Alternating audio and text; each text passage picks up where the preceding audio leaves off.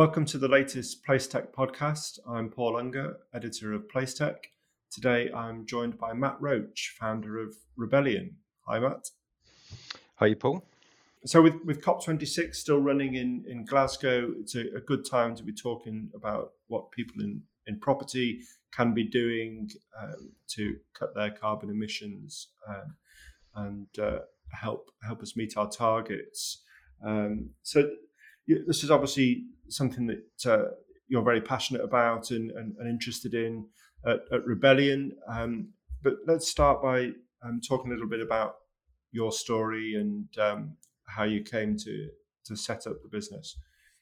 Yeah, absolutely. So I've been in and around construction for probably the last 20 years. I've been very fortunate to work for some fantastic businesses that's enabled me to travel around the world, work on some exceptionally exciting schemes, and have enjoyed it all the way through. I think, like many during the pandemic, I reflected around decisions in life, time with family, and lots of other things. And I came to the conclusion there was two things I wanted to do. One was to step down from kind of corporate life to be kind of fully busy in a corporate role. And I wanted to set up a small business that was focused around sustainability in the built environment, and also to establish a charity as well, and to spend my time across those two things. So really, as being part of the corporates and working on those exciting programs, which was fantastic, the challenge is that you don't really have time to step back and think. So by stepping away from it, enabled me to still be involved in the industry, but to actually think about how we're going to solve some of the things. Because a lot of the things that are on the agenda, they're absolutely not new. They're things we've tackled for a long period of time now. And everyone is simply too busy with the rate of growth of the world and all the things that are happening. There's no time to actually think and actually get to the solutions of what we wanted to need to do. So for me, it was about stepping back and actually probably firstly educating myself. I felt quite uneducated about a lot of the subjects, although I'd been responsible for certain elements. So I wanted to take time to learn and understand what the implications of what was happening really was, and then to create something that could actually respond to it. Yeah. So where were you working before then when you say corporates? So most recently worked for ISG for a number of years. ISG is one of the leading construction companies and still continue to work with them. And they are very much like-minded around trying to change these spaces. And then from that, worked with an organisation called Yonder. So went to the development side, and they were developing digital infrastructure around the globe as well. So still work with the businesses, and both of them are like-minded around looking at these solutions as well. Yeah. And you were traveling a lot and an international role, wasn't it?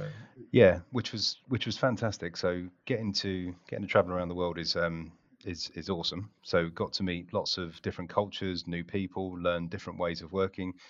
But again, that mode of being too busy to actually address any of the things that we wanted to get to as well. Certainly personally, I was just always on a plane, and certainly that time in the pandemic, reflecting, spending time at home. It was the longest time I'd actually been at home, the longest time that I'd got to spend consecutively with my son. And it really made me think about, like everyone, I think, what was important in the moment, and what was important in the moment was spending more time with the family and being a bit more present. Yeah. Here. So what do you do at Rebellion? Fundamentally, as we start out, and this has kind of been year one for us. Really, it's been about educating ourselves and then trying to pioneer some of the kind of R&D around it. So, as I said, although in the sector I've been involved with lots of schemes and lots of sort of future looking, etc., never really had time to deeply educate myself around what it is we're actually going to change. So a lot of the things we look at are how we can apply new technology, new ways of working, understanding a lot of the advice that's out there now as well, certainly with the release of the IPCC report, and there's more information than there's ever been. So a lot of it's been actually reflecting on that information, and then trying to translate that into kind of R&D for our clients, and kind of project management of initiatives to how we actually apply that back to the construction industry. And that's got everything from energy solutions through to kind of material selection to modern methods of construction, but really trying to put ourselves in a place where we're talking to not just established businesses, but some of the startups that are coming out now as well. Because I think there's an immense amount of innovation coming out of startup organizations around how we can think about these things differently. And actually, non-profits, one of the big opportunities I think there is actually to collaborate, not just with kind of the education principles of where the research is being done. But actually, some of these non-profits are really, really clever in what they're actually trying to target and do. So we're trying to bridge the gap between academia, more traditional kind of corporations, and then some of these pioneering non-profits and startups as well, and bring that together. That's interesting. Yeah, yeah. And do you see yourself as a consultant then, as an advisor to construction? How would you describe yourselves? Definitely an advisor. I think we want to sit in that space. I think where we probably differ just from the consultancy element is being very involved in the implementation as well. So we enjoy the research, we enjoy the advisory element, but actually putting it into practice, actually embedding it into organizations and helping manage that change through, and how you apply it into those practical projects is probably where we fit best as well. Yeah. And tell us about the charity that you've established. So we've established a charity called Rise Futures, which has absolutely been the passion part of what we do, and part of setting up the business was really to enable us to have time to work on the charity. It works with students that are LACT, which is looked after in care, that have no access to education, employment, or training, that are NEET as well. So I think the latest statistics are around about 0.6% of young people, which is about 30,000 students that are within the care system in the UK that don't have access to education. So it's a very small number in comparison to some of the bigger, broader aims of charities dealing with sort of low income and areas of poverty, etc. But because it's so focused, it means we can work with a lot less students to try and have a much greater impact on that smaller medium. And particularly, things were tough prior to the pandemic, but post-pandemic, and particularly within the care system being confined to spaces, etc., it's only exaggerated all of the issues that come along with that, particularly mental health as well. So we spend a lot of time mentoring, working with local authorities to try and provide support for those young people. Yeah, oh, that sounds like amazing work and badly needed. So, in terms of who you're working with, what you're doing, some of the projects, are there good examples that you can give us, and then we can talk about what people can do, those people that are listening, and how they can maybe take some of the learnings that you found and put them into their own projects. Yeah, definitely. So I think there's some things we're doing to educate ourselves, and I'd say the first advice for anyone is start with education, understand what it is we're actually trying to solve, understand the advice that's being given, and what problems that presents to your business, and how you can actually start responding in a positive fashion. So how we can use business as a force for good to start responding to some of these issues. So education for starting from the top down, the board directors, the agendas they need to follow, the direction of the business needs to travel, and then educating your people in that space is fundamental for me. I think then it's about partnership. So certainly we've just partnered with the UK Green Building Council. They've got an immense amount of very good advice as kind of a non-profit trying to lead a real change within the construction sector. Their focus is around climate change, resources, which is about circular economy and reuse. It's about nature and biodiversity, health and well-being, and social economic impact. So all of those factors form kind of like this latest charge around ESG, which has kind of replaced this previous corporate social responsibility. It's become a much broader awareness now of environmental, social governance and how we become effective businesses. So I think education, partnerships are fundamental to it, because there are solutions. I think that's the key thing to talk about in all of this. With all of the doom and gloom that's out there, there is a real need to respond quickly and urgently. But we're not starting from scratch. There are many things available and advice that exists out in the market already. So once we look at those partnerships, I then think it's about collaboration and having open access to data so that we can actually start to share these solutions. I don't think any one business should benefit, or any one particular sector, if there's valuable lessons that can be learned, and we can transfer things that have direct impact on any one of those areas: climate change, socioeconomics, biodiversity. We should look at how we open source that information and start to share it in a more free fashion, so that we can Yeah. start to make broader change as well. And specifically, are there examples that people might be able to relate to of the sort of information that you would like to be open sourcing and sharing with the market? I think around performance, that's probably the biggest thing, particularly when it comes to construction as well. So as we start to look at different elements of design, if we use different materials or we use different design principles, how that directly affects the performance of the built environment, and we start to share that so we can start to learn from it. I think certainly we then broaden that to material selection, and we can start to share information around how materials have performed over life cycles. Because we've got two elements really we need to look at. We've got embodied carbon, which is the construction process, i.e., everything that goes into it, materials, the methods, and then we've got the operational carbon element as well. So from the embodied carbon, there's many things we can start to capture. There's talks of things like material passports. So how do we ascertain the properties of that material over life cycle, start to create databases of that and the information? We could then actually use that for reuse elements. So as a material or a asset comes to the end of its life cycle, we've got these databases of information that enables us to reuse them rather than kind of traditional demolition or waste management. We can actually put things back into circulation. So capturing data around those things is going to be really important. And then for the operational carbon perspective, as technology starts to advance, we can see how it's changing the performance of our buildings, whether that be around energy usage, whether that be around efficiency, particularly HVAC systems, etc., are going to be very, very important. Because I think, as we can see, what probably the scary thing from all the reports coming out is that this is not something we can prevent anymore. There is a level of change that's already baked in.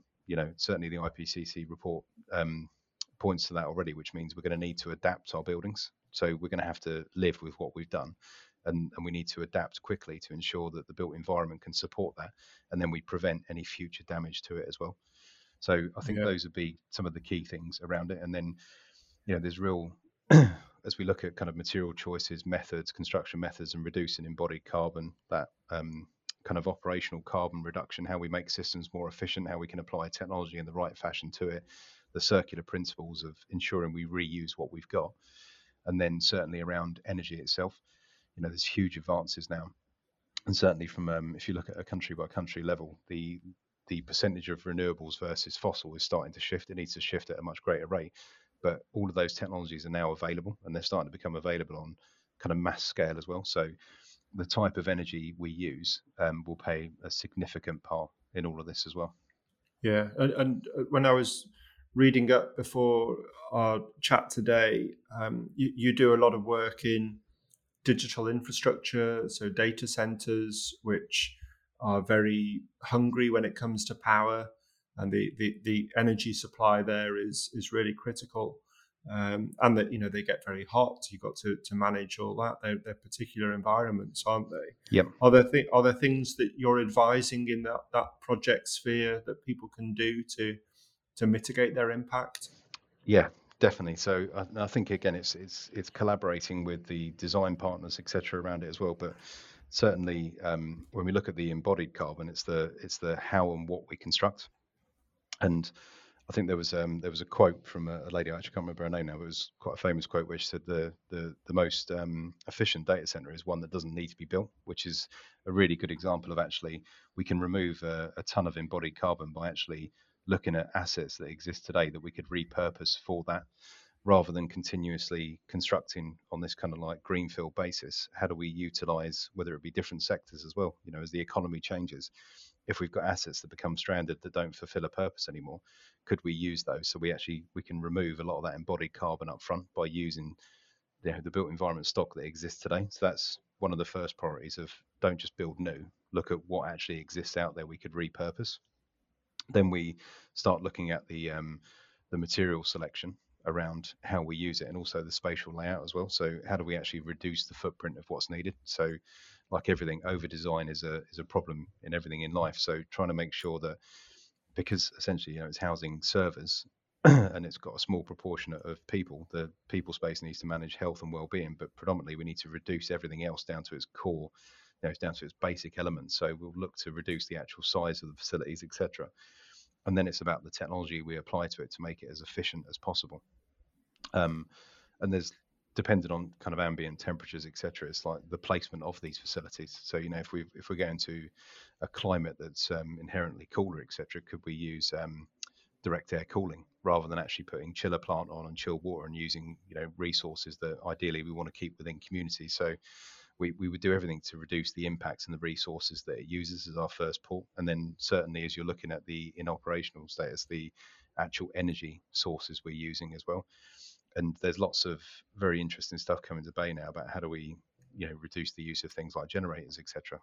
So although they're being used for kind of service level agreements, could we use battery technology instead, mimicking some of what's being done with the EV technology? So there's lots of opportunities to change that space, and there's lots of things that exist now to become more efficient. Yeah. One of the things that you said earlier on, I liked about partnering with some of these smaller non-profit organisations, that it touches on the age-old problem, if you will, of procurement, that construction and design and build and certain ways of doing development dictate a certain process and the supply chain, and there's certain orthodox sort of conventional ways of doing that, and often you end up with some of the same faces there: the project managers, the big surveyors, the QSs, those sorts of things, because they know that world and how it operates, and they have the liabilities and the scale financially that is required to get through tender framework applications, etc. And maybe a small, interesting non-profit that is solving a particular thing might not have the X number of years of accounts and so many million turnover and that sort of thing to get into that.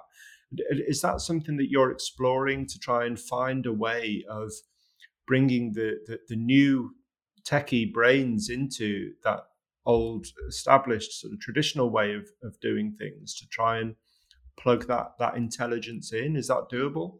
I think it's absolutely doable, and I think there's a number of things that I think government is pushing policy, trying to look at how they increase their frameworks and how those frameworks are distributed, particularly with some of the SME companies. So there's always more that can be done, but they're pushing the boundaries of trying to introduce more people. I think a lot of clients now, under this kind of broad range of this ESG agenda, they have a real need to demonstrate that they've got the appropriate social governance in place to be good businesses now and use their spend as a force for good, for the climate and also for the social impact side of it as well. And so diversity and inclusion has been around for a long time, but I think it's finally really gaining its place. Particularly construction is a slow industry to move, and certainly for some of the broad partners that we've worked with, we're seeing a real push now to actually be, good companies that are actually trying to employ from multiple sources, and a lot of that's come from a, the realization that it's the right thing to do, but b, there's a huge talent shortage, and actually there's a short-term version of how do we increase the diversity and inclusion within the supply chain, but there's a much longer term problem of fundamentally we need to change perception of construction in education. Because if we want to, take gender parity as an example, there's only a certain amount of female engineers that are coming through the education system at the moment. So we've got to do more to actually make it more accessible from a younger age, that it's actually an attractive industry to come and working. And that works across all elements of diversity and inclusion. But there's a much broader challenge we need to get to there, and that's something we can absolutely address as a broader scene, particularly for us with the charity as well. We're taking young people that, although they've had no access to education, employment, and training, and providing opportunity in workplace, and where they've really excelled is things around like social value. So planning social value, engaging with local authorities, and talking about, as a young person, particularly as a young person that's been within the care system, what they want to see change within that community. And I actually think that's one of the most powerful opportunities of construction, as we work with local authorities and we look to develop the built environment, which we all use on a daily basis through whatever it be, work, through social.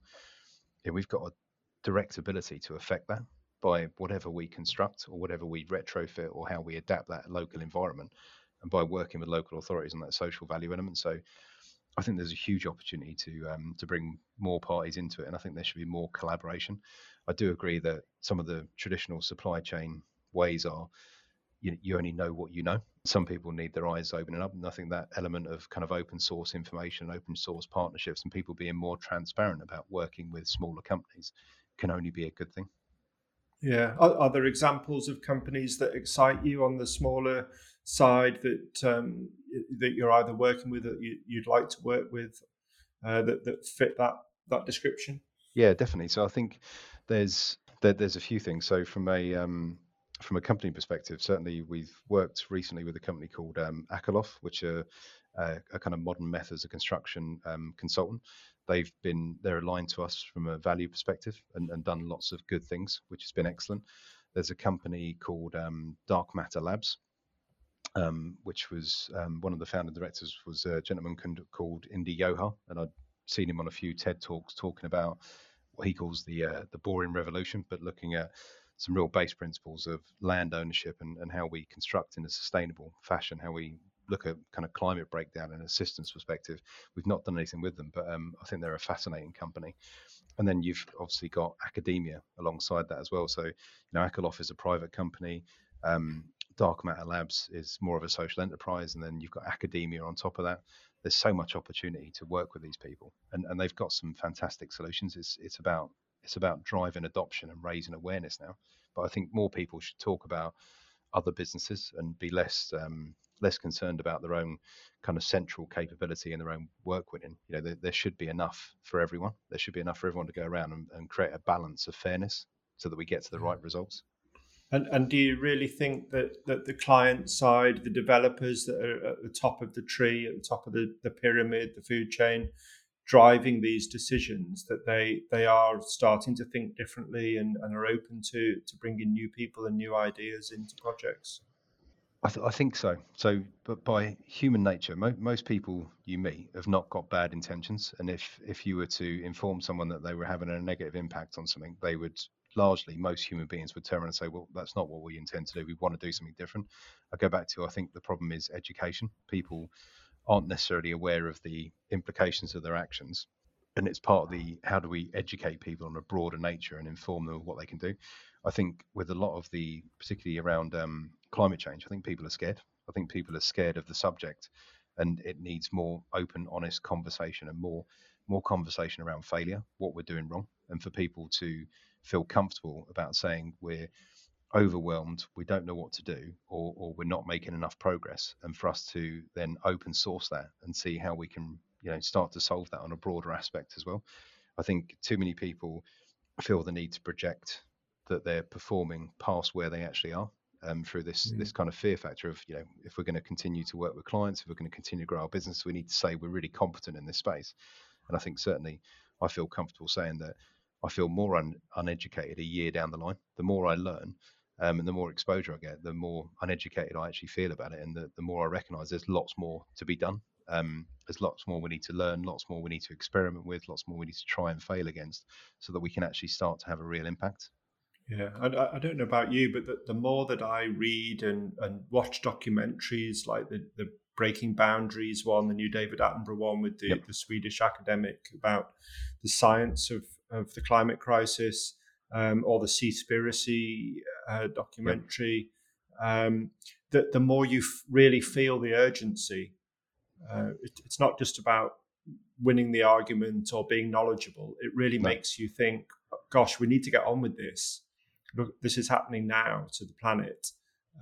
It's not in the future or some theoretical thing.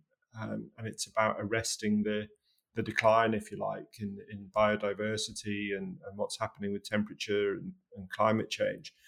Um, and